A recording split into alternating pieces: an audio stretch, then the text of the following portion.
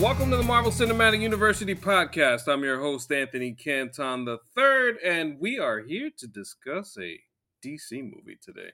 In fact, it's a DCEU movie, the second to last installment of the DCEU, as we have Aquaman later in the year. But we are talking about the often talked about, the billed by a lot of critics, the greatest superhero movie of all time, The Flash. I am joined by my co-host, my pal, Jake Christie. Jake, how are you?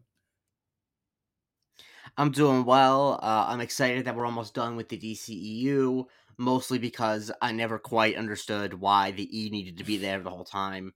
Um, I don't think anyone, no one was like, we need to make sure we need to feel it's extended. But yes, I'm happy to talk about this movie, which is not, of course, the greatest movie of all time, such as Tom Cruise and Edgar Wright and Stephen King Yes, tried to yes. tell us. Tom Cruise allegedly, because we ain't even get like no real actual quote from him. It's just somebody said that Tom Cruise said that this movie was really great. So Yeah. that's one thing on itself. But let's just dive in. We saw this movie together actually at a screening about a month ago now, I would say.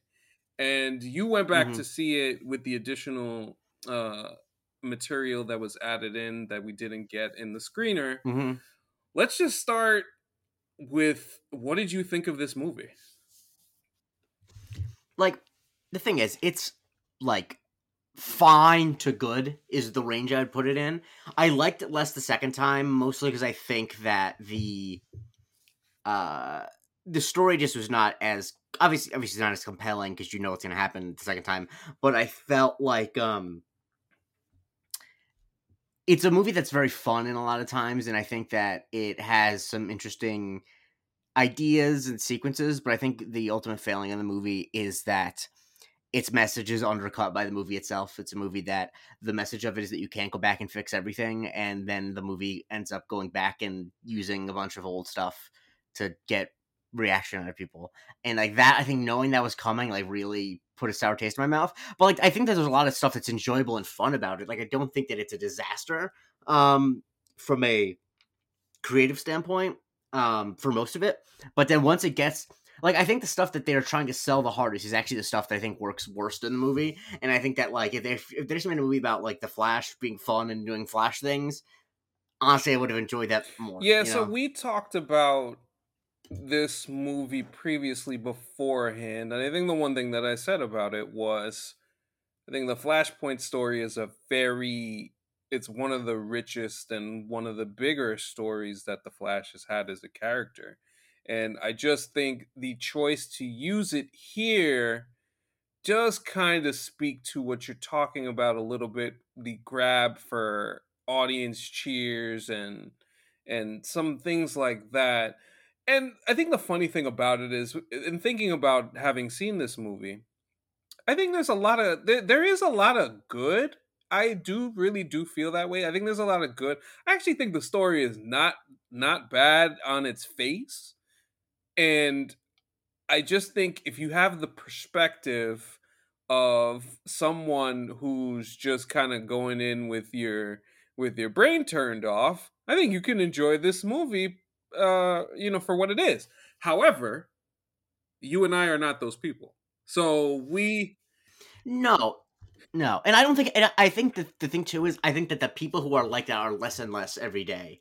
Especially with this movie based on how few right. people saw it. I mean, I Right, feel like exactly. And which, I mean, it kind of speaks to what WB was trying to do in getting everybody to see it in advance, to try and get the buzz out, to get that positive verbiage going. I remember at our screening they had that little booth once we left to try and get people to say amazing things, and I just remember saying to myself at the time, is like, I could never do that because I'd just be faking it, and I don't want to be faking it. I want to be genuine when I really enjoy something.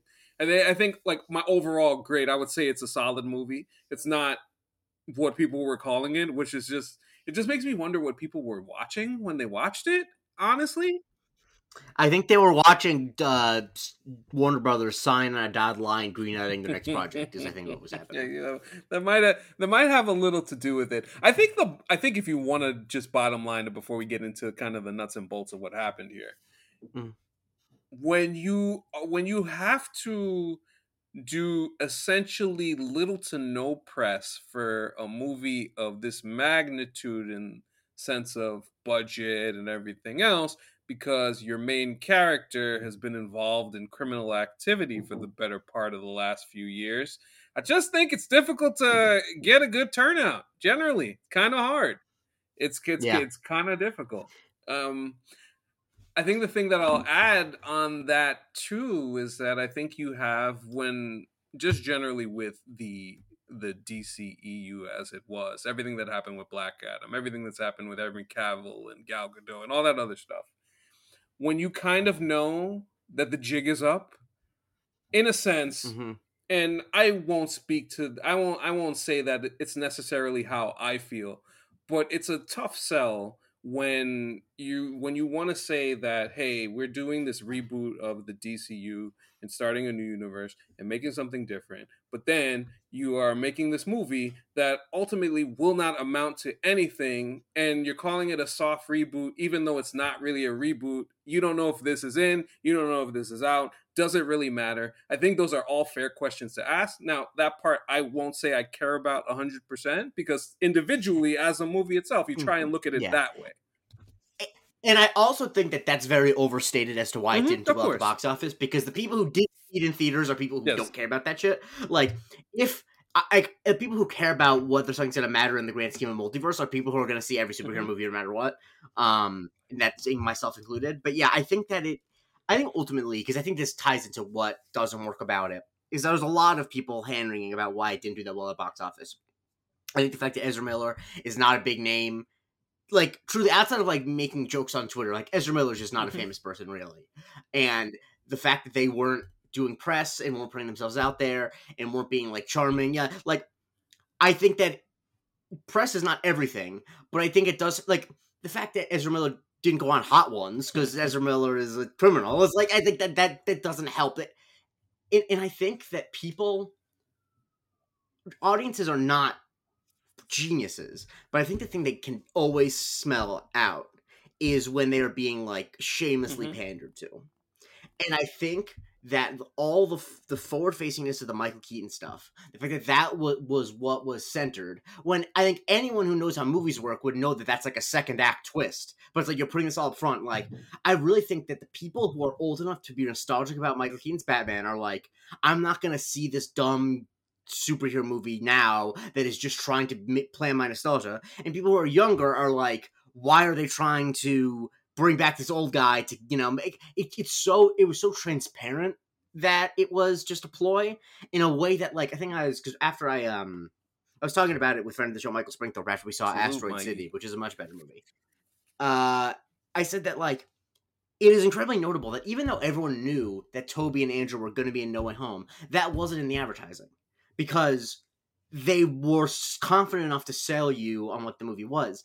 And the way I've been thinking about the advertising campaign for The Flash is it was so deeply unconfident in what Yes. the movie was. It's like, no, we can't just we can't sell you this car, tell you it has a good motor and it's sustainable. We have to paint it bright red and give it flashy features. It's like, no, like, have confidence that the car you have. And I think people just can it reeks of desperation. People can tell, and the fact is that DC doesn't have a track record to be trusted. That doesn't help Like either. there's Yeah. a reason. Yeah, it's hard. Yeah, It's difficult. This was never going to be a winning formula. I mean, it just reminds me. no. It reminds me, honestly, of what Black Adam tried to do, which is funny. Black Adam did better than this, but it's in the Mm-hmm. same vein of trying to just push something through and focusing on the post-credit scene. Black Adam. This is focusing, like you said, on Michael Keaton and Supergirl and everything else around it, Mm-hmm. besides its main star, which should be the focus. Because honestly, like when you think about the story, it's like, yeah, there's some good, interesting stuff there, which let's dive into. So this is Yeah. the Flashpoint story. In this instance, Barry Allen has the situation that's loosely followed from was it Justice League where his dad's in jail because Mhm. he was framed in this instance for killing his mom back when Barry was younger, and Yeah. after a whole bunch of Justice League cameos at the beginning of the film, we get Barry running Mhm. back, deciding to run back in time to. Well, can we quickly just talk about the baby scene is just why? I know that you as a father have feelings Oh, about it, and I think that that's, like, it was very understandable, uncomfortable. but I think that, and I don't wanna make you go into that because obviously I imagine you don't No, wanna no, talk please, about the please, feelings that it please makes do. you feel, but I'll just say, a a thing I saw someone put on Twitter, which I think is so true, is, like, in what universe did they think that they were gonna make that scene look good? Like, that scene, the CGI in that scene is so bad because it all has to be so fake, none of it can be practical 'cause it's fucking babies. Anyway, continue. Like, none of it can be practical, so it has to look bad. I just want to know. I just have one question to writer slash director of Mhm, the movie. Why in the mhm. fuck would you ever decide to put a baby in a microwave at all? The visual itself just made my skin want to crawl. Okay, so I'm looking at he might just not have a complete Wikipedia page, but Andy Machete does not have any children. So and credited writer Christina Hodson, I don't believe does either. But with writers, you never know. Like, I mean, this movie was rewritten so many times. Like, I don't want to put this at Jesus anyone's feet. Christ. Oh my god. Oh, well. But Well, I yeah, think the yeah, funny thing also about that scene. I thought it was a creative way seeing the visual of the Flash's powers and how that kind of works. yeah. As far as him kind of needing food to uh Mhm. to give him the power, almost like he got an energy bar, similar to like what you would see in Yeah, the video game. I actually thought that visual was cool. Actually, I also thought the Justice League stuff was fun. The Wonder Woman yeah. cameo was cool. Uh, uh, Mhm. Batfleck was in his 5 minutes of screen time was actually pretty Mhm. good. Actually, let's talk about Ben Affleck right fast because it looked like he was having fun in I this. mean, I mean, I think it's just proof that a good woman in your life. I mean, she's back with J Lo. I don't know if you saw J Lo's post for Father's I Day, did. but I mean, the guy's in great shape. Um, and I think that he's just like, I think knowing that, like, I think he was told like, hey, this is not actually an account. And he's like, wait, so I can just do show up for like 3 minutes and just be Batman, like whatever, fine. And I think that he's just like doing well. I'm just happy. I mean, I don't know who listens to this pod knows I root for Ben Affleck. Through ups and downs, we had some rocky years, but I think it's gravy for me Rocky right to now. say the So least. I was happy. I was happy to see him. I think he looks great. He definitely. The thing is, at the height of the Justice League and stuff, you can tell he was taking too many performance enhancing drugs, and his face was all too big. He looks at like a healthy level of buff now, Yes, which is yes, good. yes. He most certainly did. Yeah, so that was fun, but the crux of this whole thing is Barry wanting to not only save his Hmm. mom but get his dad out of jail. So he runs back in time, that Yeah, whole deal. And then what we end up with is two Barrys. We got two Ezra yeah, Millers, which is a yeah. hell of a choice considering Ezra That's Miller yeah. is at the center of this film. What did you think of that idea? Yeah, I'll say one thing first is that I think one of the biggest issues with the movie is that the visualization of the Speed Force I think is actually just kind of a disaster. Um, Not that I don't know if that's how it actually looks in the comics, but I think the fact that everything around him in the Speed Force is CGI Well, they is a made it look like problem. an arena, which is Yeah, weird, honestly. How did the I think TV show that do this like so much better? It's so weird. yeah, it feels like the fact that there was no explanation of it. I think you don't always need explanations, but I think it's really a problem because of the fact that, like I was saying, that everything's CGI, which is fine. It doesn't have to look real. It's like a imaginary whatever. But I think it really just emphasized like a lot of the worst shots are from that, and I think it just once again, why is it visualized as an arena? Like that is the thing I think that they think they don't need to explain, but I actually do think. Especially at the end when you see all the universes Right. colliding and stuff, like I actually do need a logic to understand this because there's no what is the stakes of him using the Speed Force too much if we don't know what it I is, think you from a know? logistics standpoint, this is again the problem of going to a story like this when you haven't done a Flash movie in the past, and he's kind of been. This is Yeah. when you hotshot a character into something. I mean, shout out to Hmm. Cinephobe. They use that clip. Am I too soon? Hmm. Yeah. From Batman versus Superman, and Mhm. it kind of fits the bill as far as what it is, because you would like to see, because a normal person who would be writing these movies and had a clear idea of what they wanted to do, if they really wanted to make the Flash a character that's important and matters, you would make a movie, Mhm. and you would get your origin story, you would get everything, and you would see how the Speed Force looked before you get Mhm. into something like this, which is really the biggest story in the Flash's history to a degree. So, and Yeah. that's why it makes it so hard, because you're watching this movie and it's like, oh wow, Speed Force, oh wow, running back in time, and that's that's like way in advance, as opposed to what you normally get with what your superheroes are, in terms of trying to bring Mhm. them along and have them fight Captain Cold or some shit to start off.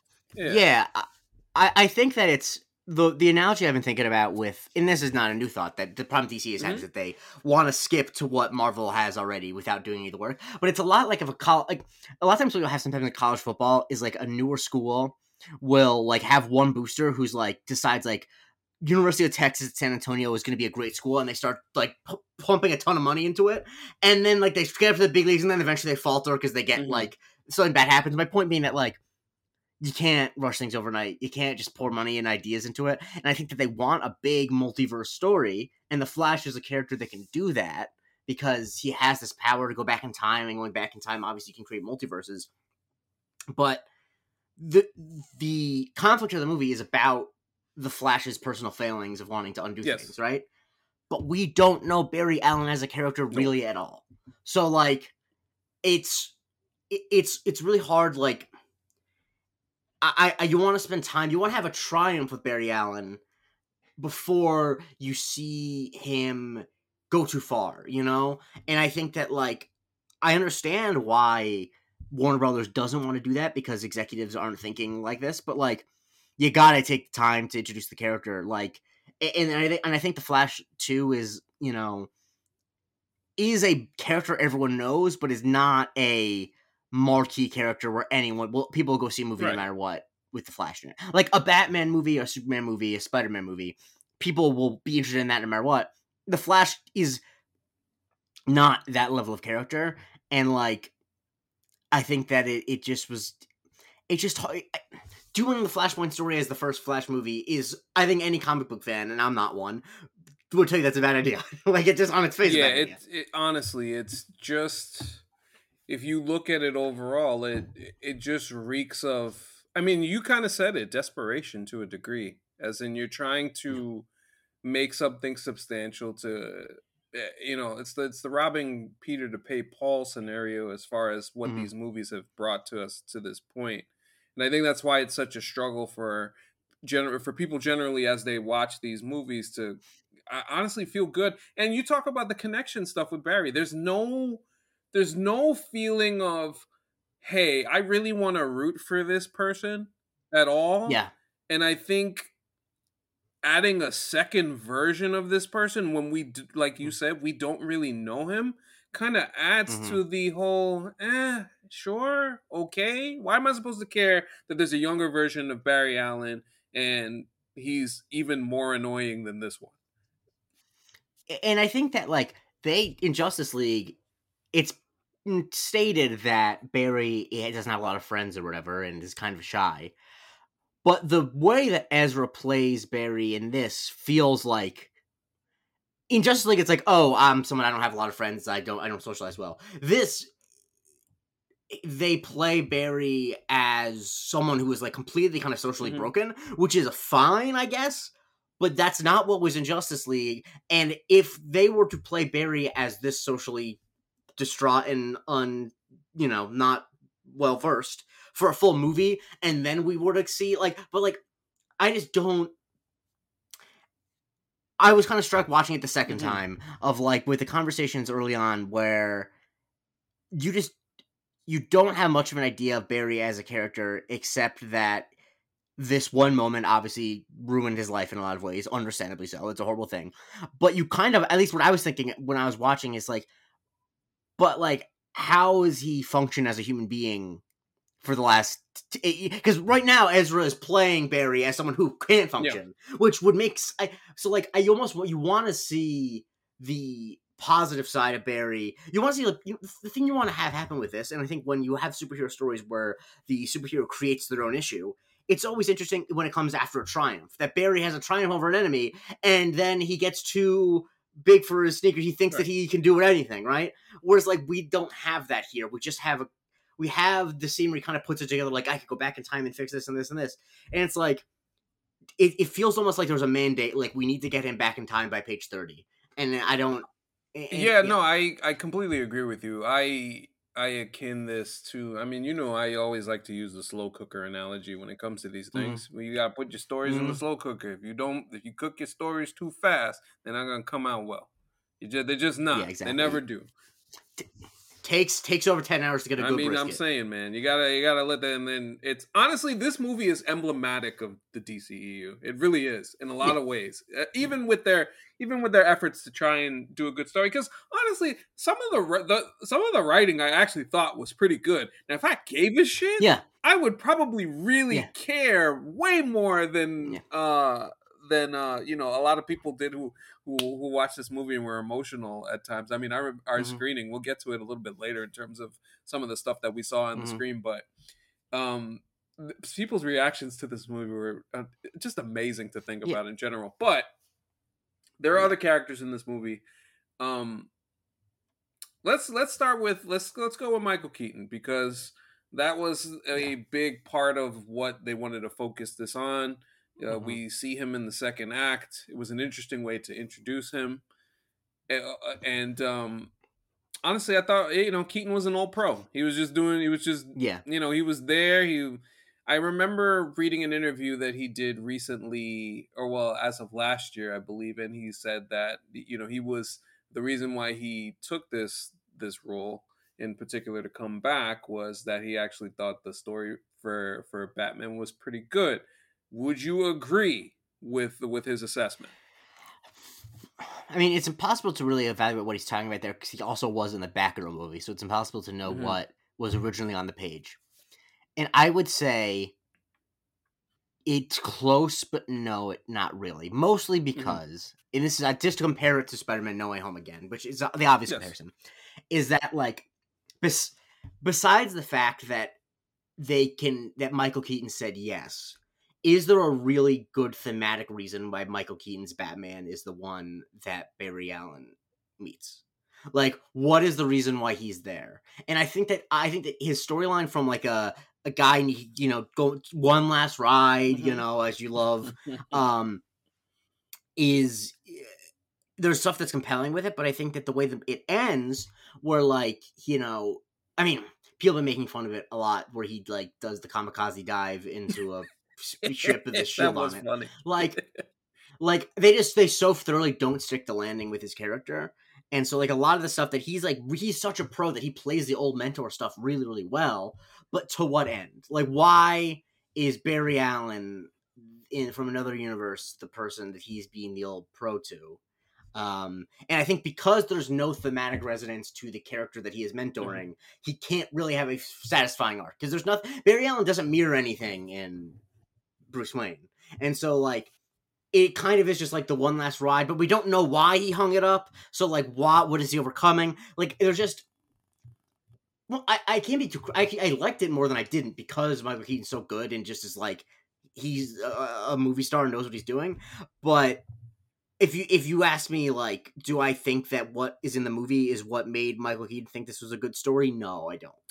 I just want to pause this podcast for 1 second because I just got a text from my dad. My dad texted me because on Father's Day, I made a vegan chocolate cake, and this has nothing to do with The Flash. I baked it myself, made a vegan chocolate cake, brought it over for Father's Day. My dad said he just tried it 10 minutes ago. It was delicious, and I couldn't tell it was vegan. Great job, son. And that is what you call a winning approval from dad that makes me feel so good. I just had to say it on this show. And now Shouts to vegan chocolate cakes. I've never had a vegan chocolate cake, but Yeah, because my mom is vegan, yeah. so I Oh, yeah, nice. so I If you ever need another baking challenge, you have a close friend who lives in the same city as you who needs gluten-free chocolate cakes. So if you ever need a yeah, challenge, okay, okay. I mean, that it's vegan is. I think that vegan's probably. Trying to think what would be harder. I don't know because I'm not a baker, but you're the baker, man. That's some people don't know. It's AC the Challenge baker. accepted. Um, I'll see what I can th- do for you, man. Thank Yes. you. But But anyway, yes, yes, I I to go off your point about Keaton and the fact that again, this all of this rounds back to the fact that we don't care about Ezra's Barry. And it just makes it so difficult because Keaton's very enjoyable in this film.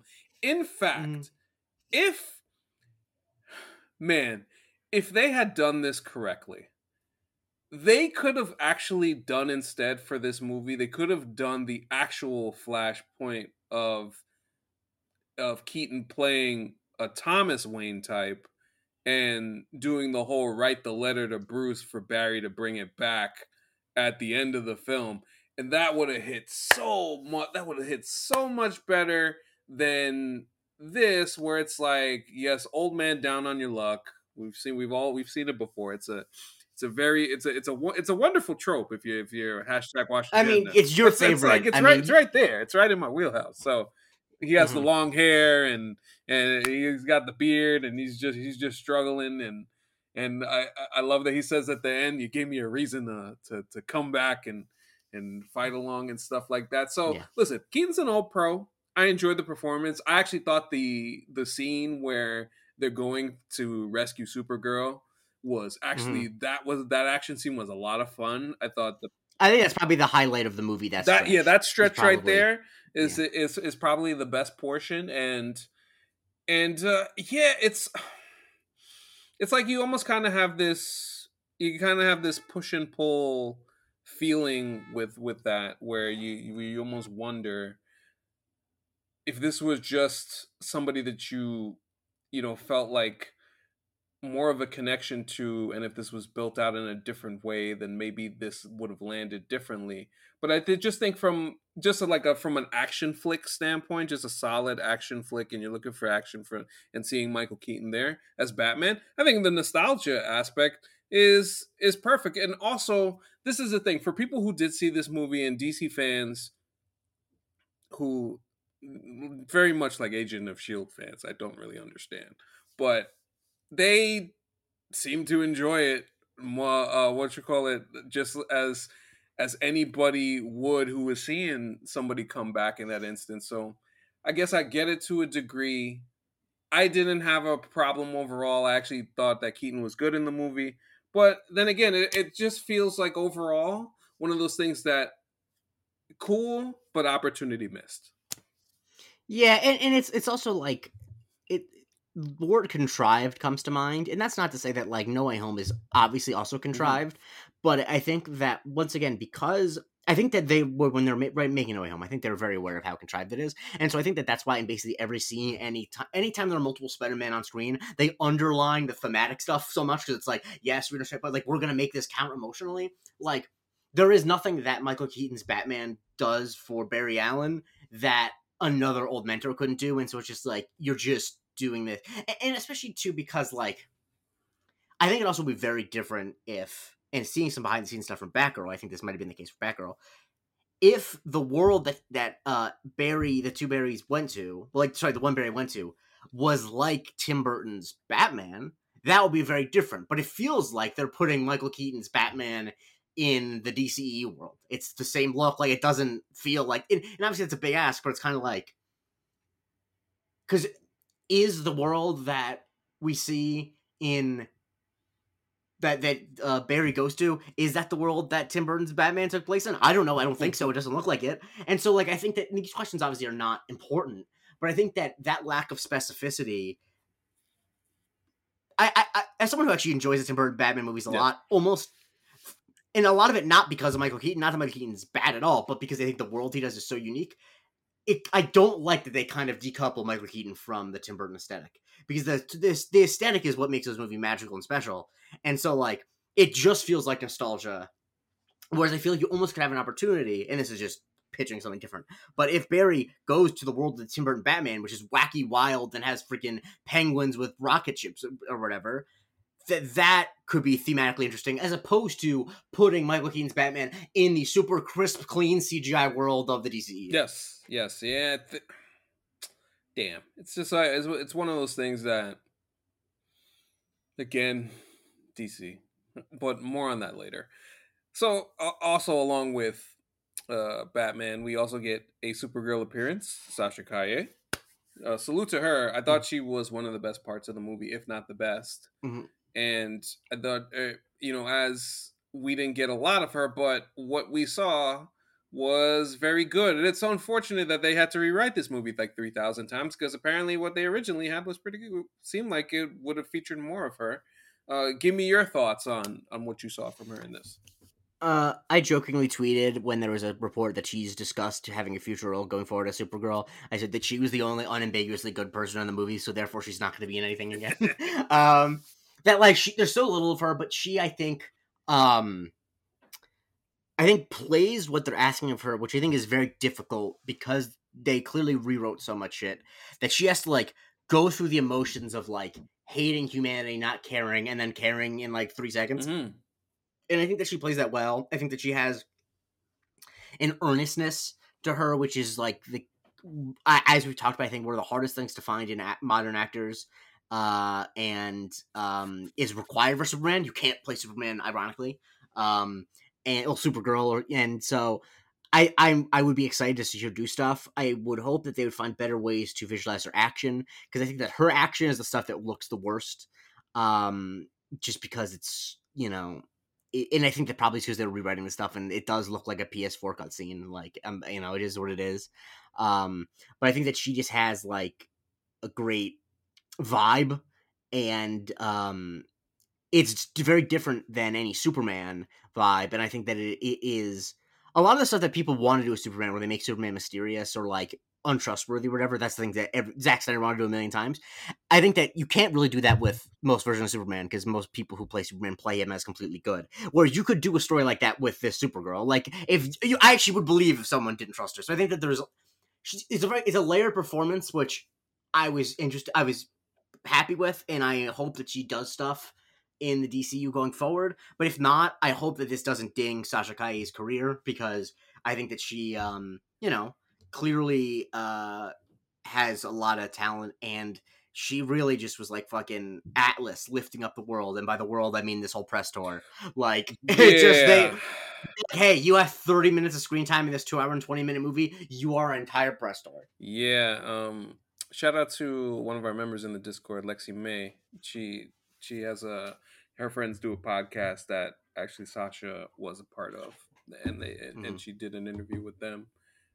It's a shame that they had to run her out there like that, especially when they're on the fence as far as even adding her to continue on. It's just very so at the end of this, I want to get into the Hollywood Reporter article, but I will save that note, because Jake, you mentioned something about the way that her fighting looked with the CGI.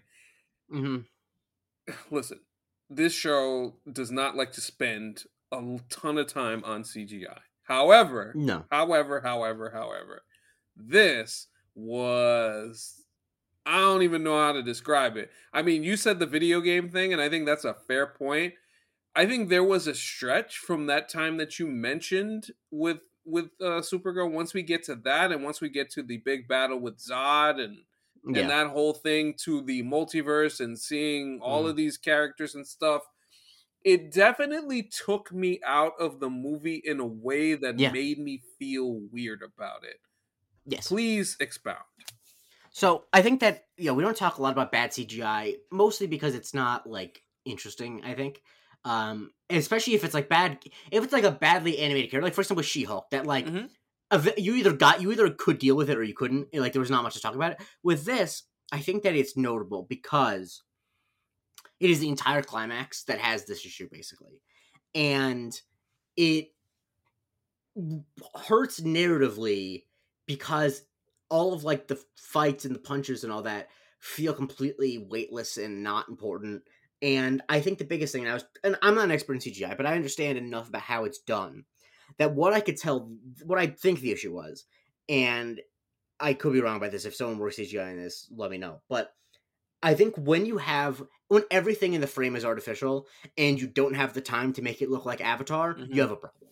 Like, I think that's so much of the reason why it took you out of it, AC, is because there was nothing keeping you in on it. Nothing in the frame looked real, you know? Hmm. And I think you can get away with, like, even at the times where She-Hulk's and like CGI was the worst, she was still in a real office and with interacting with real people and other characters.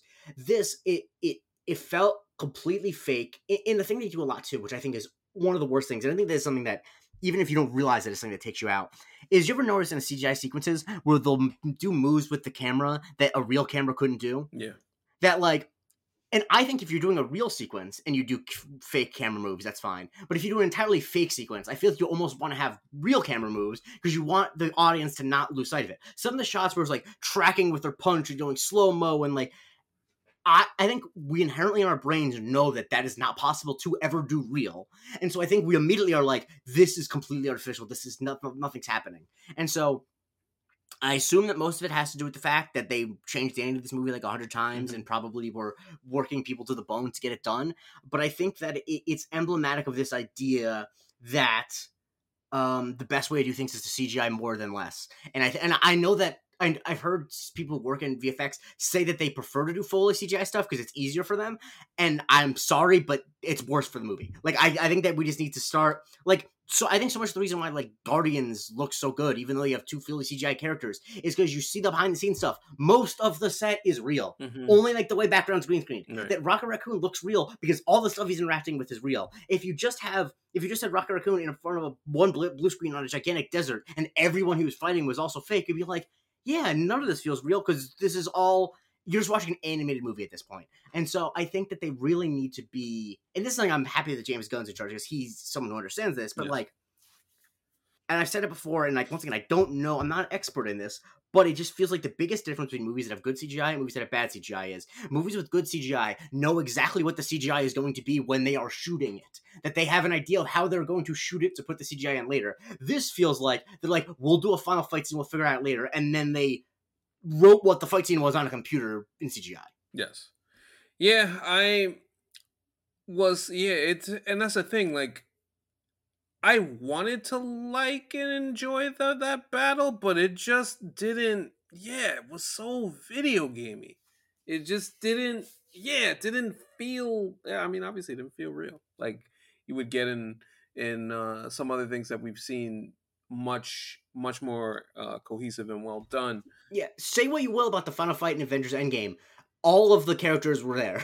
Like, Yeah. I mean, like, the fact that there are just shots that I don't even think they started with a real model of the character, and like that's a problem. Like, if you're not Right. starting with real footage at all, then like, what are we doing? Right. And this leads me to what seemed to be what the big moment of the movie was seeing all of the multiverse characters in DC. We got a look at Nicolas Cage's Superman fighting a spider robot, again, very CGI, and Can I also just talk about that briefly? That is a moment that is for people who know the behind the scenes Hollywood story from 25 years ago about Kevin Smith making a Nicolas Cage Superman movie in which John Peters, the executive, suggested he fight a gigantic spider. I'm someone who knows that, so like I'm like I recognize that, mhm. but like people accuse Marvel of doing Easter egg bullshit a lot. Marvel has never dedicated a minute and a half of a movie to a thing that you need to know an anecdote from Kevin Smith's history in order to get fully. Like that's stupid.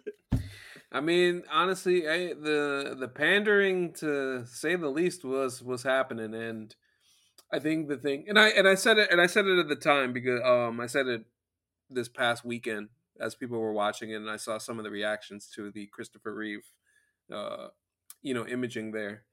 If you were offended by it, I totally get it. I totally get it. I think what ends up happening with these things, and I mean, obviously, as you know, you tweeted about it too. We were both there. the crowd just went nuts and cheered the thing to no end. It was the loudest cheer of the evening with the movie. And I don't know. I didn't know how to feel about it. It was weird. It was just very weird. That's how I felt. I think that it's like, not to get too morbid, but it's like, I think it's, and this is of course talking about being on a podcast about movies that never end, but like, I think it's just actually deeply unhealthy as a society to not accept that people die and things are over. Like, I think that like the desire from, I think it goes hand in hand with a thing I hate a lot in fandom, where fans try to decouple real world restrictions from what their favorite properties can be. That it's like, well, yeah, Christopher Reeve's dead, so he can't play Superman again. But now that we get the technology, he can. Like, no. The fact that he's dead, like, we don't need to do that. Like, it is not. We don't need to overcome human, like, humans being alive and dead. We don't need to overcome these issues. And I think that really disheartened me too, because I wasn't super familiar with this. But the other Superman, one of the other Superman cameos they have is George Reeves, who played him on TV or in movies in like the 30s. Yes. Who I remember the Ben literally, Affleck movie. yeah, Hollywoodland. Yeah. But he literally killed himself because he didn't think he could get out of being super. Like, he thought he was overshadowed by Superman. His life was literally. He said he couldn't get other work because he thought people thought he was Superman too much. Like, they couldn't see him as anything else. And to make that man, a man who committed suicide in part because of the unhealthy relationship he had with playing Superman, it's like, if that's not emblematic of like, these are human beings and their lives, even if Christopher Reeve's estate got a ton of money, and I'm sure they did, yada, yada, yada, but like, I think that in this day and age, especially as now we have writers going on strike, actors probably going to go on strike because of AI things, like, no fandom, no Easter egg, none of this stuff is more important than the ethics and sanctity of human life. And I know that's a very lofty thing to be talking about, but like, I can't actually think of a way. It is, I think, turning a dead person into a puppet, even if it's done with permission. Like, that is what you're doing. You're making a person do things and be in something that they did not sign off on themselves. And like, that is, it makes me feel icky and it makes me feel gross. And like, and the biggest thing about it is, in this case particularly, it is not worth it because it doesn't actually mean anything. It's not thematically important at all. If your feel good is going to come from somebody who has passed on and is deceased, I think you should ask yourself, maybe I should find a different type of feel good. Maybe I should. Maybe that. And that's how I feel. And it's not. No. Actually, I'll say this. It is a morality thing. There is a morality thing when it comes to this because no fandom is worth. It's not worth it. It's one of those things where you look at it and you look at the logistics of it, and I remember the reactions, and it just felt like, guys, we got to take a second. We got to take a second and think about what we just saw. Like, was this something that was necessary? This is something you feel good about it? Because when you walk out of that theater as a person, as a human being, if you think about Christopher Reeve and his life and all that other stuff and what happened to him and what he went through, all that stuff, and then he passes on. It's not something that I walk away from and say, "Oh wow, that was great. I just saw a dead person on screen." And the thing that's different, like, I think I love cameos movies, honestly. Of course. It's one of my big problems. Like, there's so many times when people complain about cameos, I almost always am like, I like seeing famous people. But the thing that's, for example, Nicolas Cage, the reason why that cameo in some ways like is actually very fun is because Nicolas Cage wanted to play Superman. Nicolas Cage named his son fucking Kal-El. So the fact that he, as a human being, gets to be Superman in a movie is exciting. That's cool. You know who gets nothing out of Christopher Reeve being in this movie? Christopher Reeve. And I think the bigger thing is like, because it started off, obviously, like, Grand Moff Tarkin in Rogue One was the first time it happened. And I didn't think much of it at the time, because it was like a full character, and I thought, like, oh, they just want to... Yeah. And then the time that it really bugged me was when I saw them do it in Ghostbusters Afterlife with Harold Ramis. And, like I said, like, the thing that struck me was not so much just like that, it's exciting for the cameo or whatever, but it's like,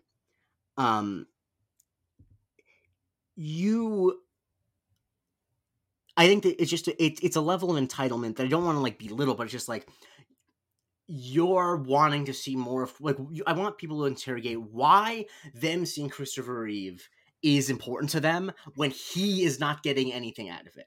When it is just his image is the thing. Because I think that like so much of what you and I get out of these projects, I think why we like to dive into the behind the scenes stuff or understand this stuff is because I think we try to have a somewhat symbiotic relationship with the people who make and produce the stuff. Mm-hmm. And it feels completely parasitic to view your fandom in a way that if it is irrelevant that the person involved is getting anything out of it, then like I think that you have an unhealthy fandom.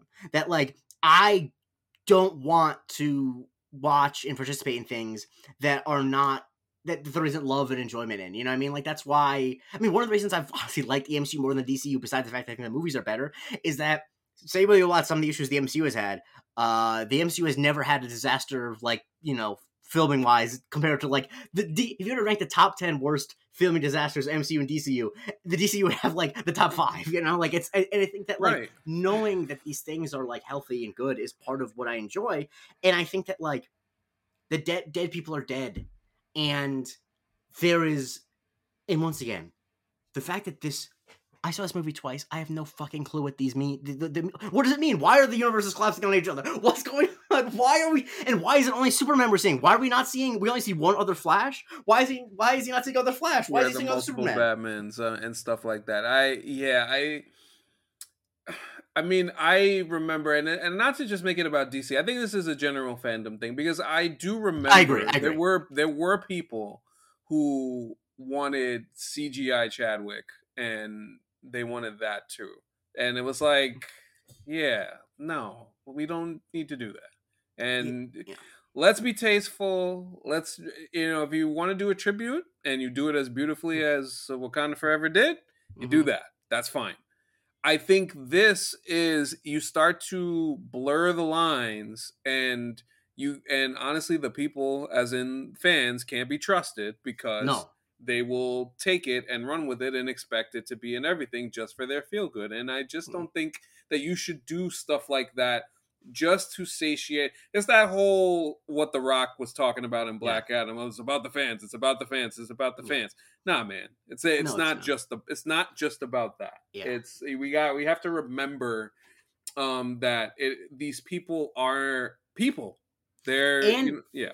and on top of that, and this is the last thing I'll say about it, that I think Yes. that there's a way that fans in particular talk about actors like they're willing to like understand that creatives behind the scenes are like artists or have like authority like they will accuse of Ryan Johnson of ruining Star Wars and they give him agency in that. I Hmm. think fans will don't treat actors as artists, right? And I think that the reason why it's so distasteful for actors in particular to CGI a performance they did not give is because their performance is their canvas. It's akin to painting like just shitting on a canvas and saying Jackson Pollock painted it and like Hmm. putting it in his museum. Like the reason why it would be distasteful to CGI Chadwick Boseman is because Chadwick Boseman was an artist, and you are attributing a work of art to him that wasn't him if you do that. And I think that like we need to really take seriously once again as AI becomes a thing and as the actors are considering striking, like the beauty of performance is something that I think we really take for granted because too Yes. many people don't realize how different it is than just saying lines on a piece of paper. And like it we shouldn't take it lightly. And also, what the fuck happened to just casting people that look like people? We did that all the time. All the time we used to do that. If you needed a younger version of someone, you didn't do a deep fake of them younger. You just cast a younger version. So, you know, difference between The Rock and Vin Diesel. You know what Vin Diesel did in Fast 9 when he needed a young Dom Toretto? He cast a guy who looked kind of like him when he was young. Just do that again. Like, Jesus Christ, we don't need to do this. It always looked bad. It always, like, the CGI Christopher Lee, he didn't look alive. He looked like a dead-eyed puppet, because they always do. It's yeah, it was very tough, and I know, and I remember both you and Hunter, friend of the show, had that reaction, and I mean, mine was a little bit more muted because to a degree, I don't expect a lot from No. people. So that, but I also had thought about it. I knew it was coming, so I thought about it a lot beforehand. And I've also been thinking of basically since Ghostbusters Afterlife, I've been thinking about it a lot. right, right, but yeah, I hope that, I mean, this is the thing with AI and the technology. It seems like these things are just becoming more relevant and Yeah. prevalent in all of these things. But Yeah. um, let's get to the resolution of this movie and the cameo that we get at the end. First, the resolution. Obviously, the younger Barry turns into Yeah. kind of like a Dark Flash, who's Hmm. looks a little bit like Savitar, which is another Speed Force villain. And he keeps trying to fix the mistake, and it just creates what we've been talking about for the last few minutes. And then Barry has to, run back and correct the thing with the can of tomatoes, and then it's a whole, sob story with his mom, would be more effective if I cared about Barry Allen, stuff Yeah. like that. So obviously corrects the whole thing. Everything Yeah. is back to normal. I will And say one of the good things that this movie did is that they recast his dad from being Billy Crudup to Ron Livingston. Although I think Billy Crudup's a better actor, the thing about this movie is you have to believe he didn't do it. And if Billy Crudup was accused of murder, I'm like, yeah, that motherfucker did it. Like, he did it. Sorry, Barry, your dad's a murderer. I mean, Ron Livingston, I'm like, yeah, sure, he's a nice guy, but Billy Crudup did that shit. I mean, oh man, that's funny. Also, shout out to the mom. I thought she was good. yeah, I thought she was legit. She yeah, was good. I enjoyed her run in there. hmm, She had the most depth touch of the movie with yeah, terms of lines hmm, and little emotional moments and stuff like that. But yes, Barry is able to set things right eventually.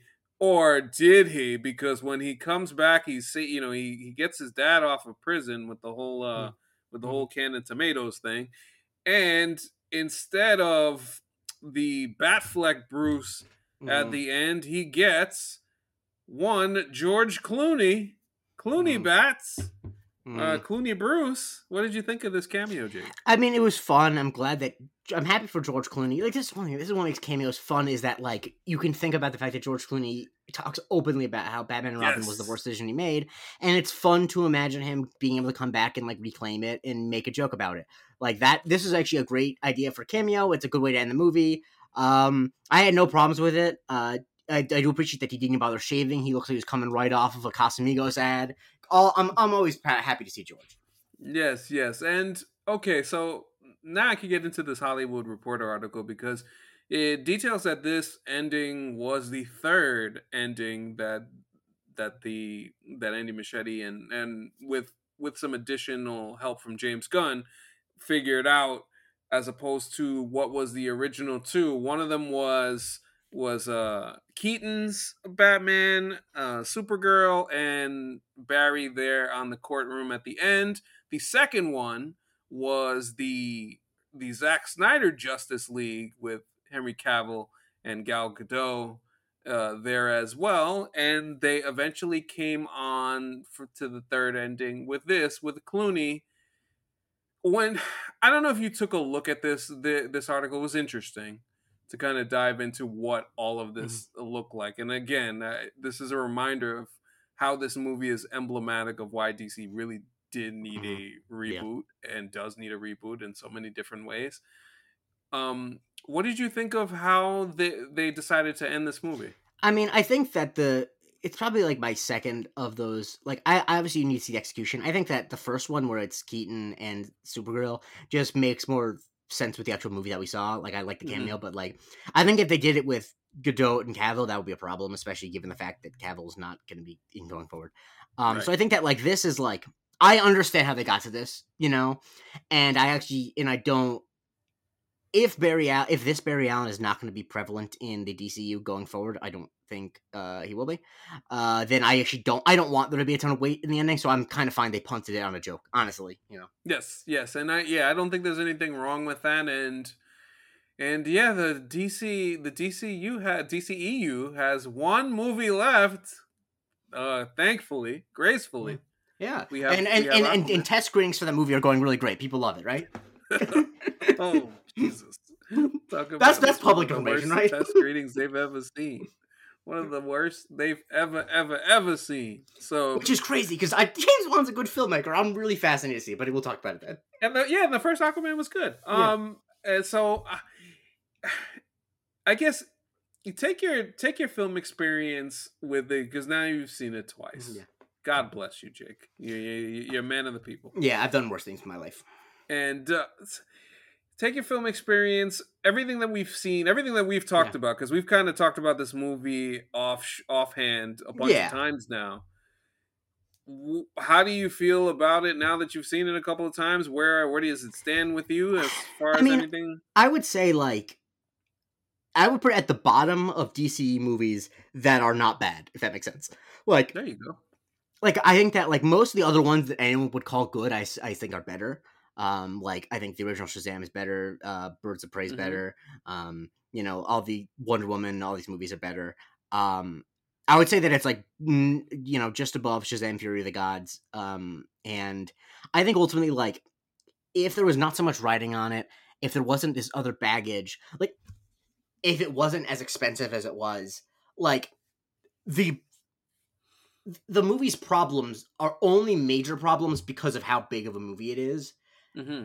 If this movie was Birds of Prey sized, I wouldn't care that much about the issues. But like it is kind of a victim of its own bloated budget and expectations. So how did I enjoy it? Like I didn't enjoy it as much the second time, mostly just because like I knew the cringe stuff that was coming up at the end. Yeah. But I will say I was very happy that my theater the second time I saw it did not cheer for Christopher Reeve. They did cheer for Nick Cage, and that's acceptable to me. There you go. There you go. I think the way that I would put a ribbon and bow on this thing is I'm glad this part of it seems like it's over Yes. and that they can move on. I think a lot of the time has been spent too much in a lot of ways. What this movie is about is trying to fix mistakes without really actually fixing the mistake. And then the mistake is that you keep trying to do the same thing over and Yeah, over that's and what I over was and alluding to over. earlier when I said that the movie Yes. undermines its own theme. That like it can't like at least like I mean it's obviously the same problem with the sequel trilogy in Star Wars that Ryan Johnson burned down the tree that has the past, and then the ninth movie they're like no, but the past matters a lot. The past matters a lot. And so they did kind of the same thing, just on a small scale with this movie, where it's like you Y- can't fix things, Yeah. and then they try to fix things. Yeah, and I think there's just so much I think if you think about this the era, just take it back to Man of Steel in 2013 and wow, it just feels like a big missed opportunity and Yep. honestly a waste of our time Yeah. as people who are moviegoers and want to Yeah. see the because listen, I'll say this again to any DC fan who's listening to this. We No. don't want DC to suck. We want it to No. be good. We You don't would like understand. it to Like be good. I if I'm going to spend my time watching a movie, I always want it to be good. And like you and I are going to see all of these movies at some point because we just are Mhm. interested in this. And so like I would like my time to be well spent. Why am I a part of a Marvel podcast? Because I happen to have watched all of those movies. I just kind of like and so like I'm not I think that there's a lot of feeling for DC fans online that people are rooting against them, and I'm sure that there are. Like I am rooting against certain types of DC fans, but I'm not rooting against the movies being good. And I think that it is annoying to see. It's annoying that it feels like from where we're sitting, we can understand why they're bad, and that shouldn't be the case with movies. It should be hard for I shouldn't be able to understand why a movie's bad easily. Like I should have to know the inside scoop. But No, I mean 100%. And I think the last thing that I will say about the Flash overall is that thank God we getting Ezra Miller out of here. It just enough. Enough with the running, enough with the character being annoying, enough with it's just a Barry Allen I could never root for even yeah. before all this other shit. Yeah, I've always found Ezra Miller annoying even before all the shit because Ezra Miller has terminal born and raised in Manhattan and went to art high school vibes. Them and Ansel Elgort are both afflicted with it. There's no known cure. Timmy Chalamet has managed to overcome it, I think mostly just because like Hmm. Timmy Chalamet seems to have a sense of humor about himself, which I get the vibe that Ezra Miller has no sense of humor about themselves even a little bit. And so if I never have to hear someone compare someone else to Ezra Miller ever again, I will die happy. And that's all I say Yes, about that. yes. Yes, and finally the last thing, James Gunn. I listened to him on Michael Rosenbaum's podcast last week, and he seems like he has a good handle on what he Yeah. wants to do. So that at least is a nice little kernel to Yes. make people feel confident because it seems like he knows what he's planning to do, and there seems to be a clear cut plan. Now, if David Zaslav gets involved, that's a whole different story. Let's. I mean, let's end this episode happy. Let's just let's find out. Yes. So, ribbon and bow on the Flash. What are you gonna do? So, before we go, the next time that we will be on with you, lovely people, will be for episode 1 of Secret Invasion, the MCU series that honestly I've been waiting for a while, and as we are hours away as we record Yeah, this, our so episodes will be dropping Friday mornings, folks. yes. So Friday mornings, you can look out for that. Looking forward to talking to different people, about this show. It should be a lot of fun. Some of our old friends, hopefully some new ones come along as well. So it should be a nice journey to go on, and I hope that everybody who's listening here takes that journey along with us. Jay Christie, where can we follow you, my friend? You can follow me on Twitter at DJ Christie. Listen to my other podcast, Love It First Psych, that I do with Andre Barrera, where we watch the show Psych.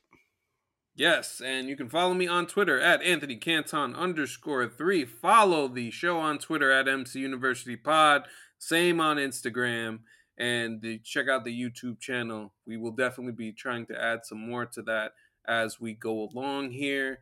And the patreon.com/MC University Pod, where you could get our latest content. Please do check out, if you haven't, and if you have been living under a rock, please check out the Daddies podcast. We went almost 3 hours this time, baby. I finished the show today, and I do have to say, these get better every year. Yep, they get better every year. I was approaching Bob Huggins territory by the end, but it worked out. Yeah, incredible stuff.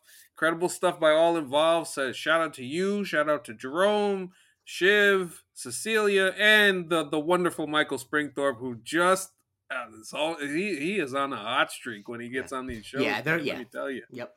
Yeah. Salute to Mike.